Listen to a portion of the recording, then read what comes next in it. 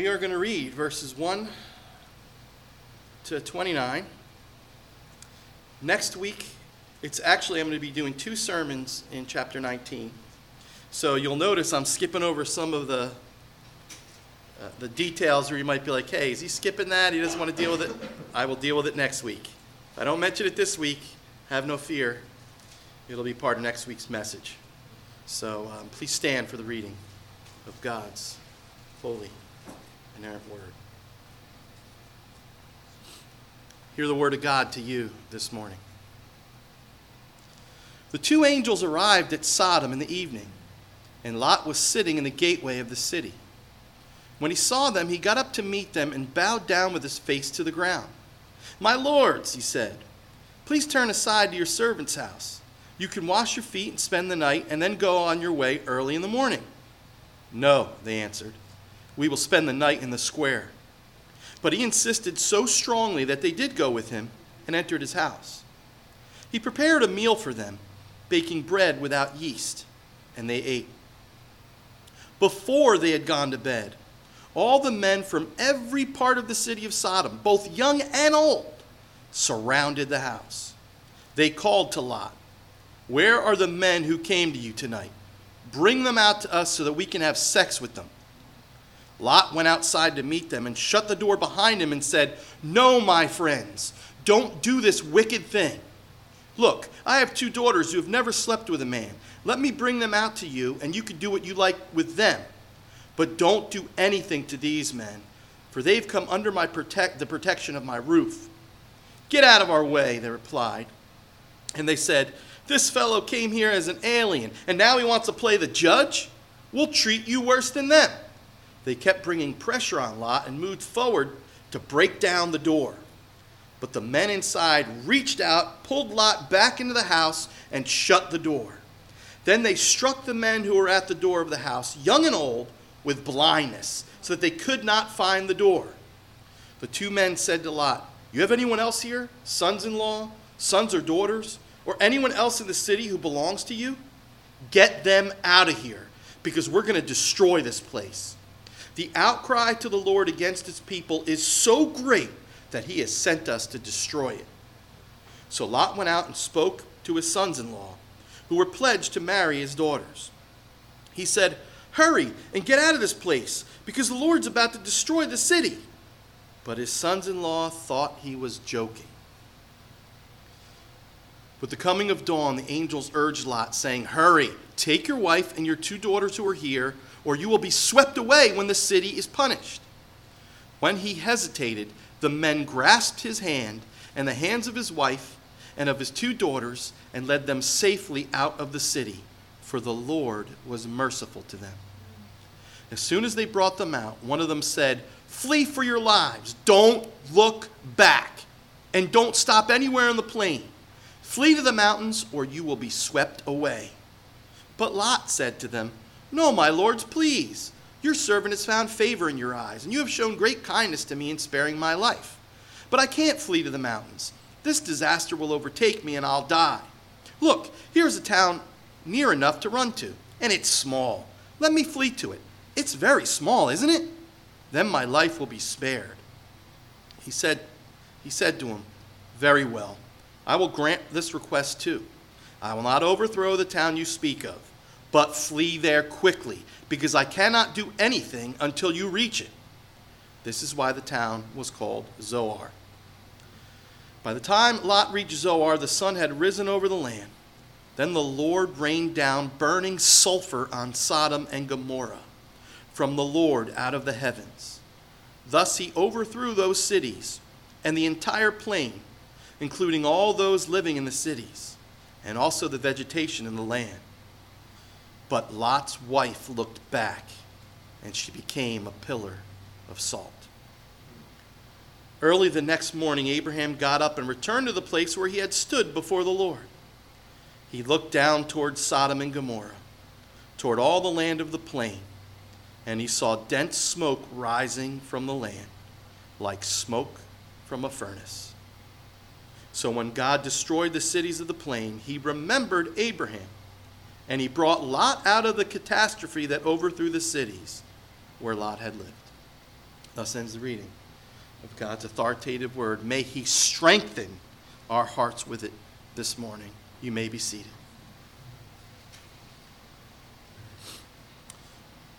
Quick contextual reminder, so we get this in its right context. Don't forget, this whole passage comes right after Abraham, God's covenant partner by his grace, was pleading before the Lord for the right, if there be any righteous left in Sodom. Up to 10, you remember. He whittled the Lord down to 10. That please, Lord, would you not spare it for 10 righteous? And so here, I'm just going to point out what his concern was. In chapter 18, verse 23, this is the heart, what was at the heart of Abraham's request. Will you sweep away the righteous with the wicked? That was the question. The question, what happens to those people who are innocent, who know you? Verse 25, verse 18, chapter 18. Abraham makes this incredible affirmation. Far be it from you to do such a thing, to kill the righteous with the wicked, treating the righteous and the wicked alike. Far be it from you, and then there's this age-old question. Will not the judge of all the earth do right? Before we tackle this very solemn, sad chapter, probably one of the saddest in all the Bible, without a question, which shows us, tells us about the destruction of Sodom and Gomorrah and the rescue of Lot, we have to see that this is the question that has been asked ever since the fall of man. Will not the judge of all the earth do right? The events of chapter 19 show Abraham, who first posed this question, and us, for whom these things were written down, that this question is answered in the affirmative. Of course, the judge of all the earth, the righteous one, the God who is holy, holy, holy, will do right. He always does right. As a matter of fact, the destruction of Sodom and Gomorrah and the rescue of Lot provide a small, that's what we're going to see, and a local example of what God will ultimately do globally when Jesus comes back to punish the wicked and rescue the righteous. We're going to see in a moment, in a couple of minutes, I didn't make that up. The New Testament authors point that out. I can't take credit. But as such, what I want us to see this morning is that God speaks to us, New Testament believers, through it today. We hear the message of the Lord. Next week, we're going to take a look at the text from the viewpoint. If you possibly can be here, I would recommend you be here if you profess faith in Christ here this morning, because it's a powerful message. Next week, we're going to see the downward spiral of a righteous man. We're going to take a look at Lot and the steps he took that brought him to ruin.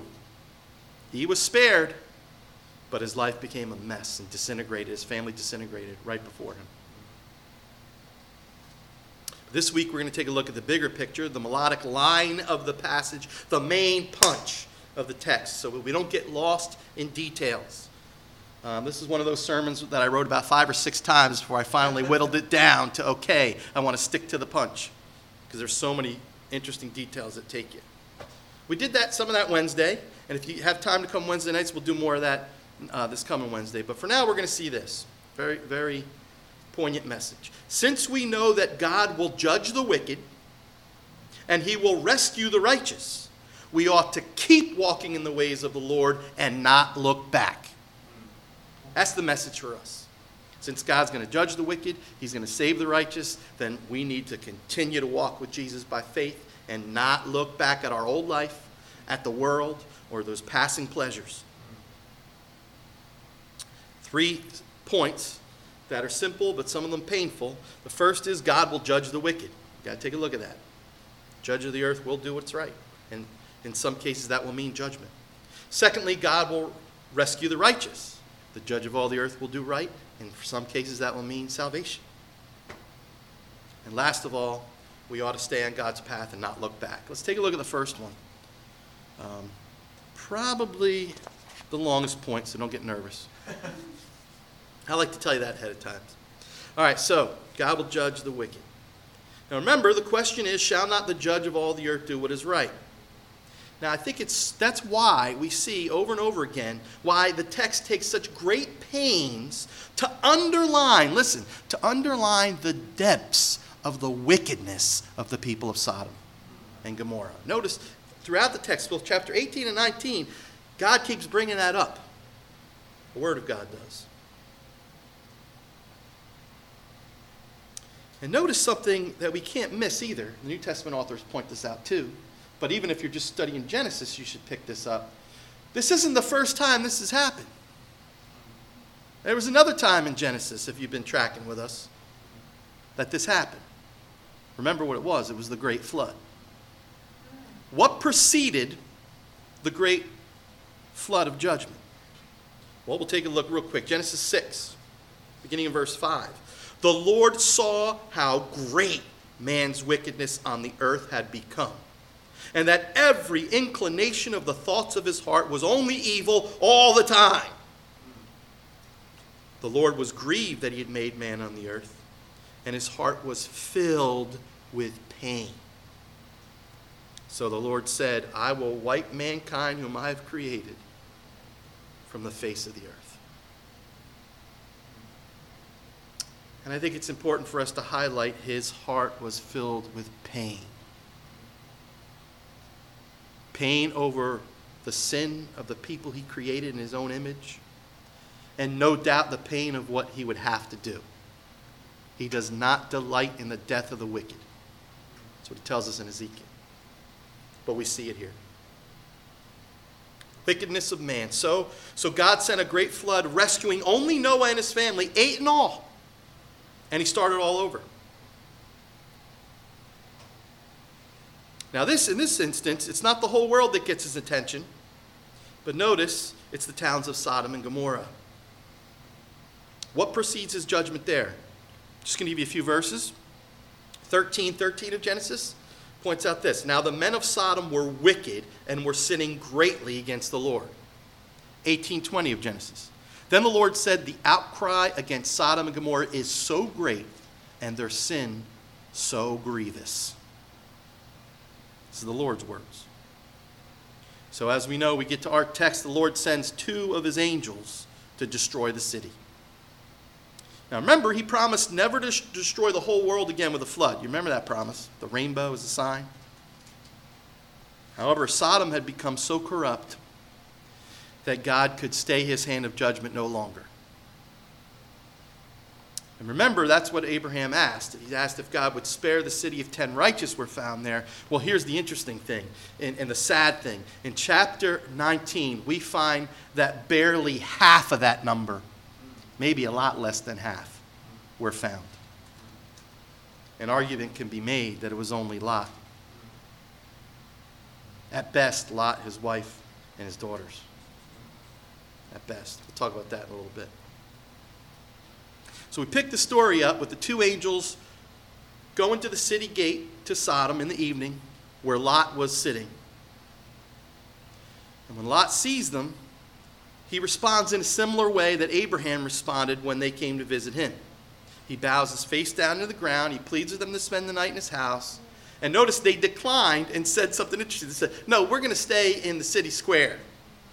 Now, why is that interesting? Because Lot knows his hood. Lot's like, I know this area of town, so to speak, and there's no way my guests are hanging out in the city square because I know what the people are going to do to them. Those of us who live in the city, we know what it's like. I have people visit from out of town. Sometimes they want to jog 1 o'clock in the morning, like down Pacific. I'm like, no. You ain't doing that. Well, in this case, that's exactly what Lot was like. There was no safe place in Sodom.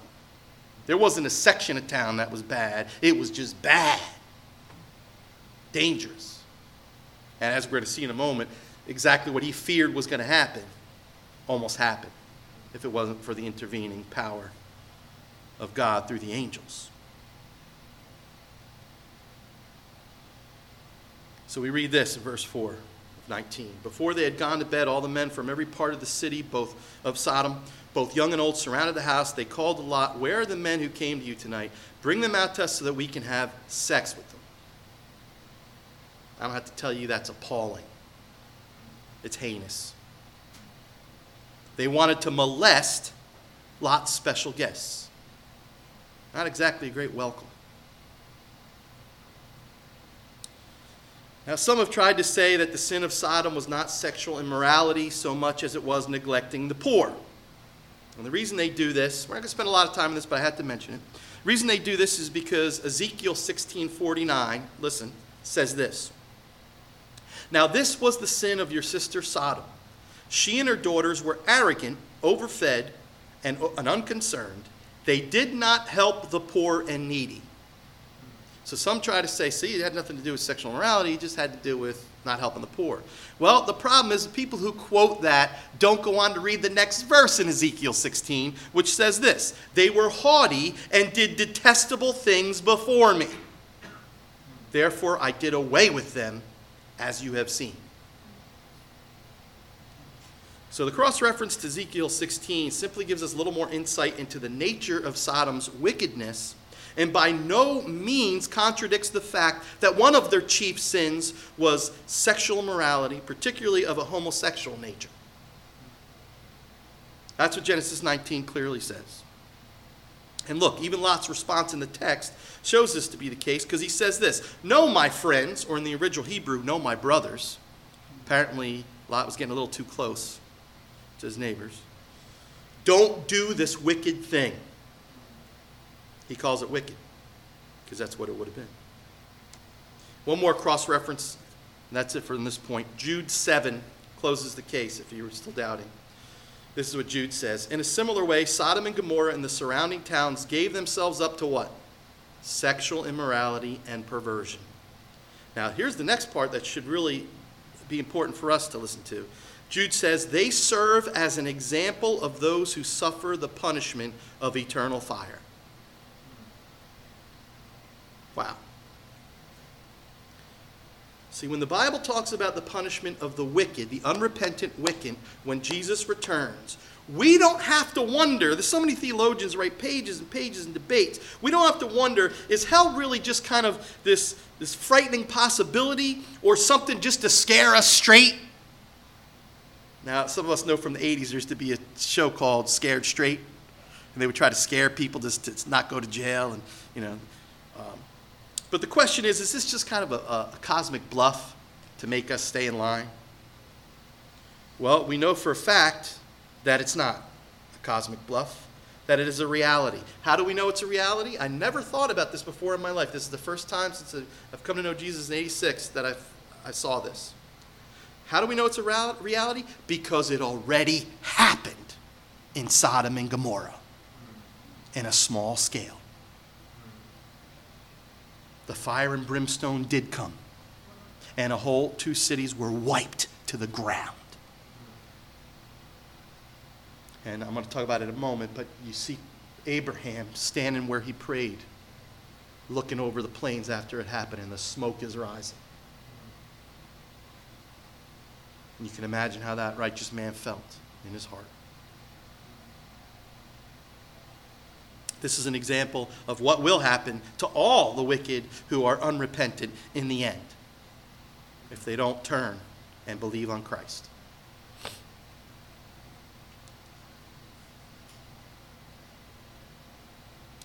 The men's behavior toward Lot and the 2 angels just prove how righteous and just God is in judging them. God wants you to see that. Much debate goes on about what the sin that caused God to finally have enough and destroy them was, as I just mentioned. Was it not helping the poor? Was it sexual sin? Was it particularly a perverse sin, as Jude 7 points out? Now listen, this is important. I got to say this. The answer to that, listen, the answer to that, this is profound, is it's both and it's neither. In other words, both of those sins, not helping the poor and sexual immorality, and it's neither of those sins. All right, Pastor, that sounds like a logical contradiction. Well, just give me a second to explain. That's all I ask. First instance, it's both. They were exceedingly sinful. Pick a sin. They were engaged in it. They had thrown off all bounds. They refused to listen to God Almighty. Everyone, as it says in Judges, basically it was true here, everyone did what was right in their own eyes. There was no law. They threw it off. So in one sense, it was all their unrepentant sin. All it takes is one seriously unrepentant sin, and that is worthy of the judgment of hell. But in another sense, I want you to see this. Neither of those sins in particular brought upon this judgment. I'll explain it. Here's what the sin was that caused it. Their stubborn, persistent refusal to turn from these things and trust in the Lord. Because the only sin that will damn us is unrepentant sin. There's no special sin. Oh, God can't forgive that. That's too heinous. No, he'll forgive it if it's truly repented of. Spurgeon once put it this way: sin and hell are married unless repentance declares a divorce. Yeah, he says it great, doesn't he? Why don't I come up with stuff like, I don't know. But I know it's an awesome thing, awesome way of putting it.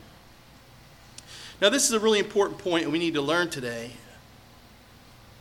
And I want to say this. Like I told you, the other points won't be this long, don't worry. But I need to stop here and tell you this.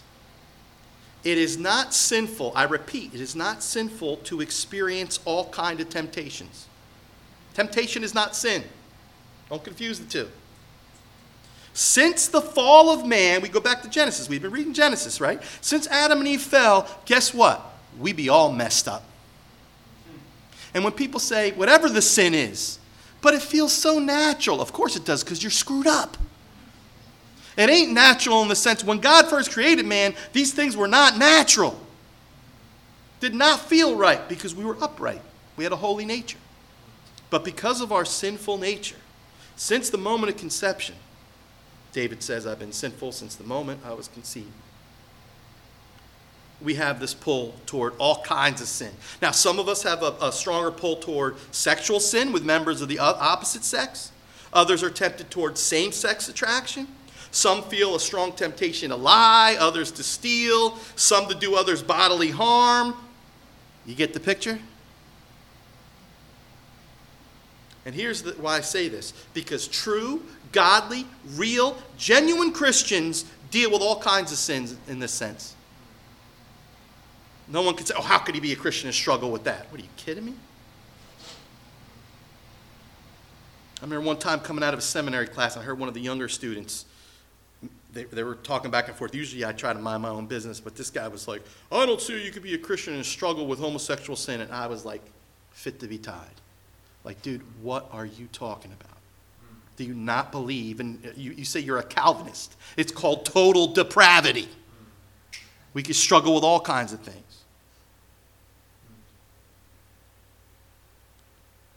Sometimes we even fall into sin from time to time, and we need to repent and return to the Lord. But here's the difference. Believers call it what it is. It's sin. And with the help of God's grace, with God's Spirit and God's people and God's Word, we don't practice it as a way of life. The people of Sodom and Gomorrah, we just saw a good picture of that. They were bold, brazen sinners whose tragic demise serve as an example of what will happen to all who go on in their sins and refuse to repent. Super important. John Newton, that lovely hymn he wrote. Remember Amazing Grace? We hear it at funerals all the time. You're not going to hear this one at funerals, but he wrote this one too. It's called Day of Judgment, Day of Wonders. And if I could play keyboard, we would be singing that later, but I can't. So this is what he writes. At his call the dead awaken, rise to life from earth and sea.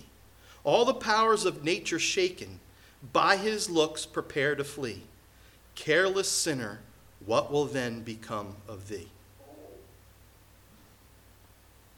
So hell is a reality. And this very passage is just a tiny glimpse of what awaits the wicked. God will punish the wicked. And it's something that we need to take to heart. And it's something that certainly would compel us to warn our neighbors that there is a real hell and they need to come to Christ. But notice there's space, more space probably given to the second major point, but because of our culture and our time, I had to spend more time on the one. But let's take a look at the second one. God will rescue the righteous. Now, from the moment the angels arrive in Sodom, they have one objective other than bringing God's judgment down on the city. What's the second objective? Rescuing the handful of believers who live in Sodom. So it's destruction on the one hand, and it's salvation on the other, if you notice. And that means Lot and his immediate family. Look at verse 15 and 16 real quick. With the coming of dawn, the angels urged Lot, saying, "Hurry, take your wife and your 2 daughters who are here, or you'll be swept away when the city's punished." When he hesitated, can you believe that? I told you we're sinful. When he hesitated, the men grasped his hand and the hands of his wife and his 2 daughters, led them safely out of the city, for what? The Lord was merciful to them. Praise God for his mercy. That's all I got to say. Because in a very real sense, in answer to the prayer of his covenant partner, Abraham, God had mercy on Abraham's nephew.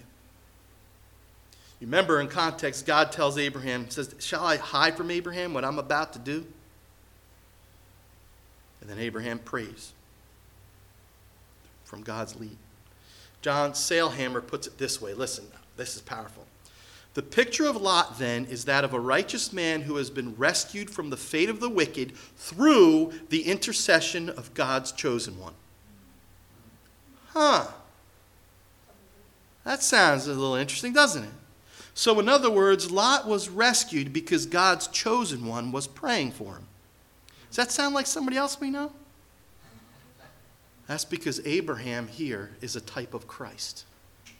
There are a lot of them in the Old Testament which foreshadow, they point ahead to the ultimate intercessor, the ultimate chosen one of God, the ultimate, by the way, anointed one, where we get the word what? Messiah.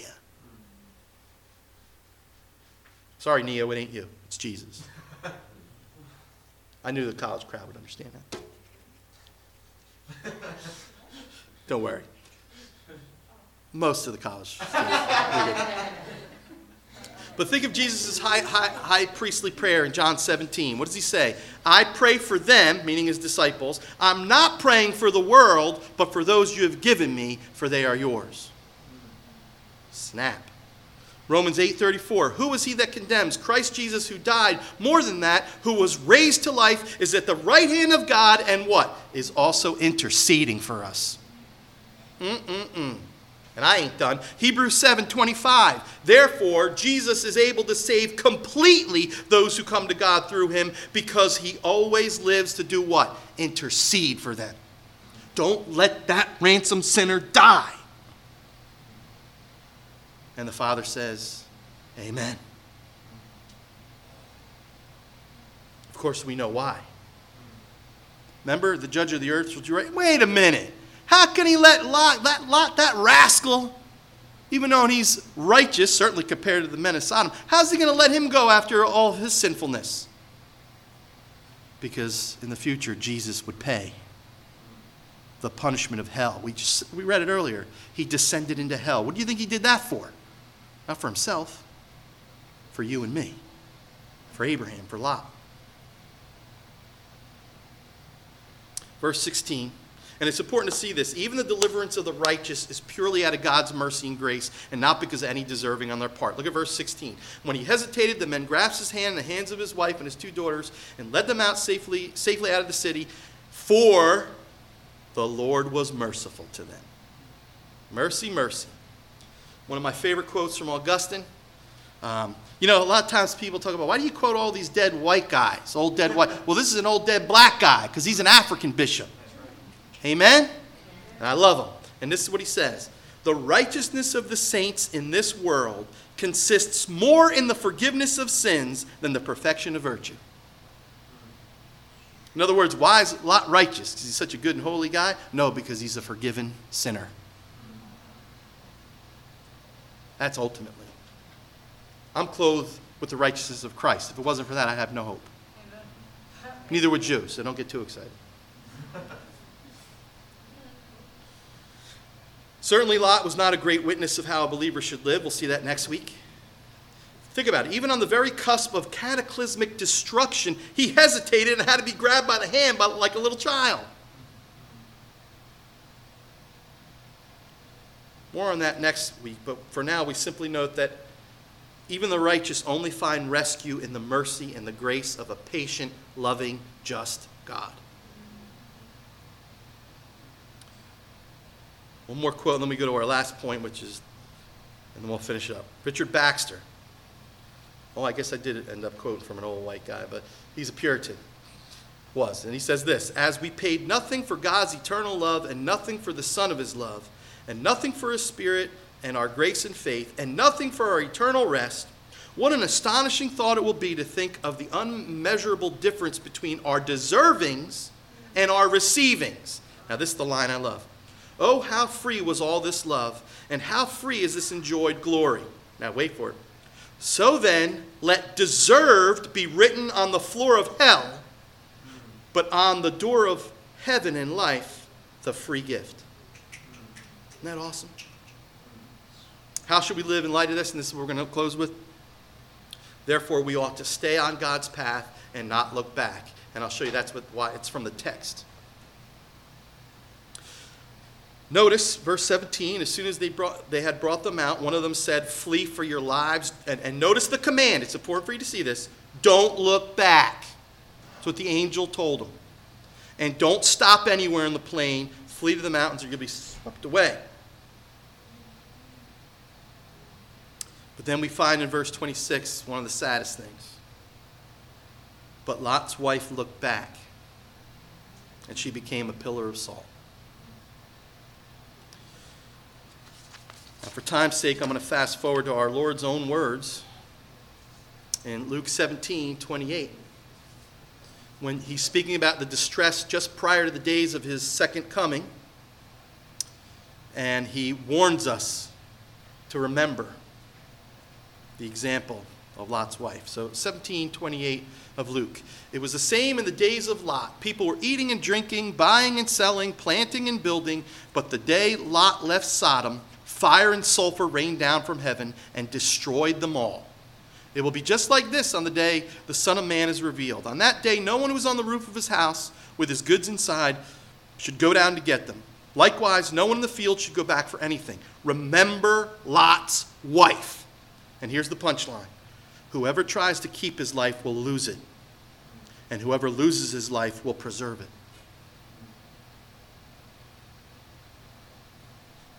Sometimes, brothers and sisters, we just need to let it go. Let it all go. And receive our inheritance.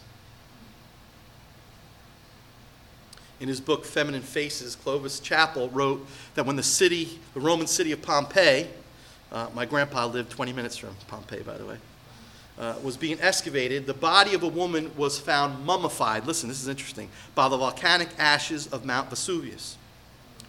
Her position told a tragic story. Her feet pointed toward the city gate, but her outstretched arms and fingers were straining for something that lay behind her. The treasure for which she was grasping, listen, was a bag of pearls. Chappell says this: though death was hard at her heels and life was beckoning to her beyond the city gates, she could not shake off their smell. But it was not the eruption of Vesuvius that made her love pearls more than life. It only froze her in this attitude of greed. Remember Lot's wife. Whoever tries to keep his life will lose it, and whoever loses his life will preserve it. Listen, God is graciously taking us by the hand and leading us out of the most extreme and horrifying disaster. Fire and brimstone from heaven. But in this case, even then you can't let go of your worldly possessions and your worldly comforts that are about to go up in smoke. Brothers and sisters, we've been rescued from a great disaster. And here's the key. Out of deep gratitude, we should be so thankful that we're saved from this. And out of deep love for the one who loved us first, we should stay on God's path by faith and not look back. Think about it this way. Why would you look back? Why would you long and pine for what this temporal world has to offer when someday it's all going to go up in smoke? You can't take it with you. If you're trusting in Jesus, you have a kingdom that's going to last forever that you're living for.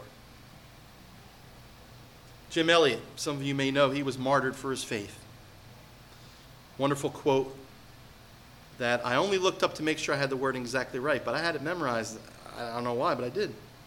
He is no fool who gives up what he cannot keep to gain what he cannot lose.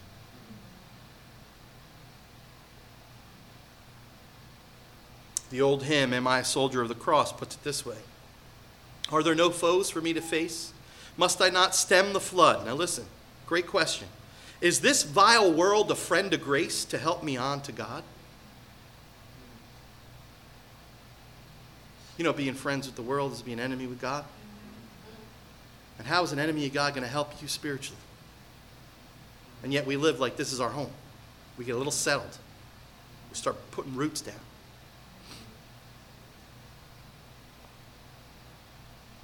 First John 2:17, the world and its desires pass away, but the man who does the will of God lives what? Forever. That's a long time. So in a nutshell, as we close, what did Lot's wife and also Lot himself lack that Abraham had? This is an important thing as we close. You know what they lacked that Abraham had? A pilgrim spirit. It's not a minor thing, but it's vital to being not simply a survivor as a foreigner in a foreign land, not just surviving, but thriving as pilgrims who progress from this present world to the world of the life that is to come.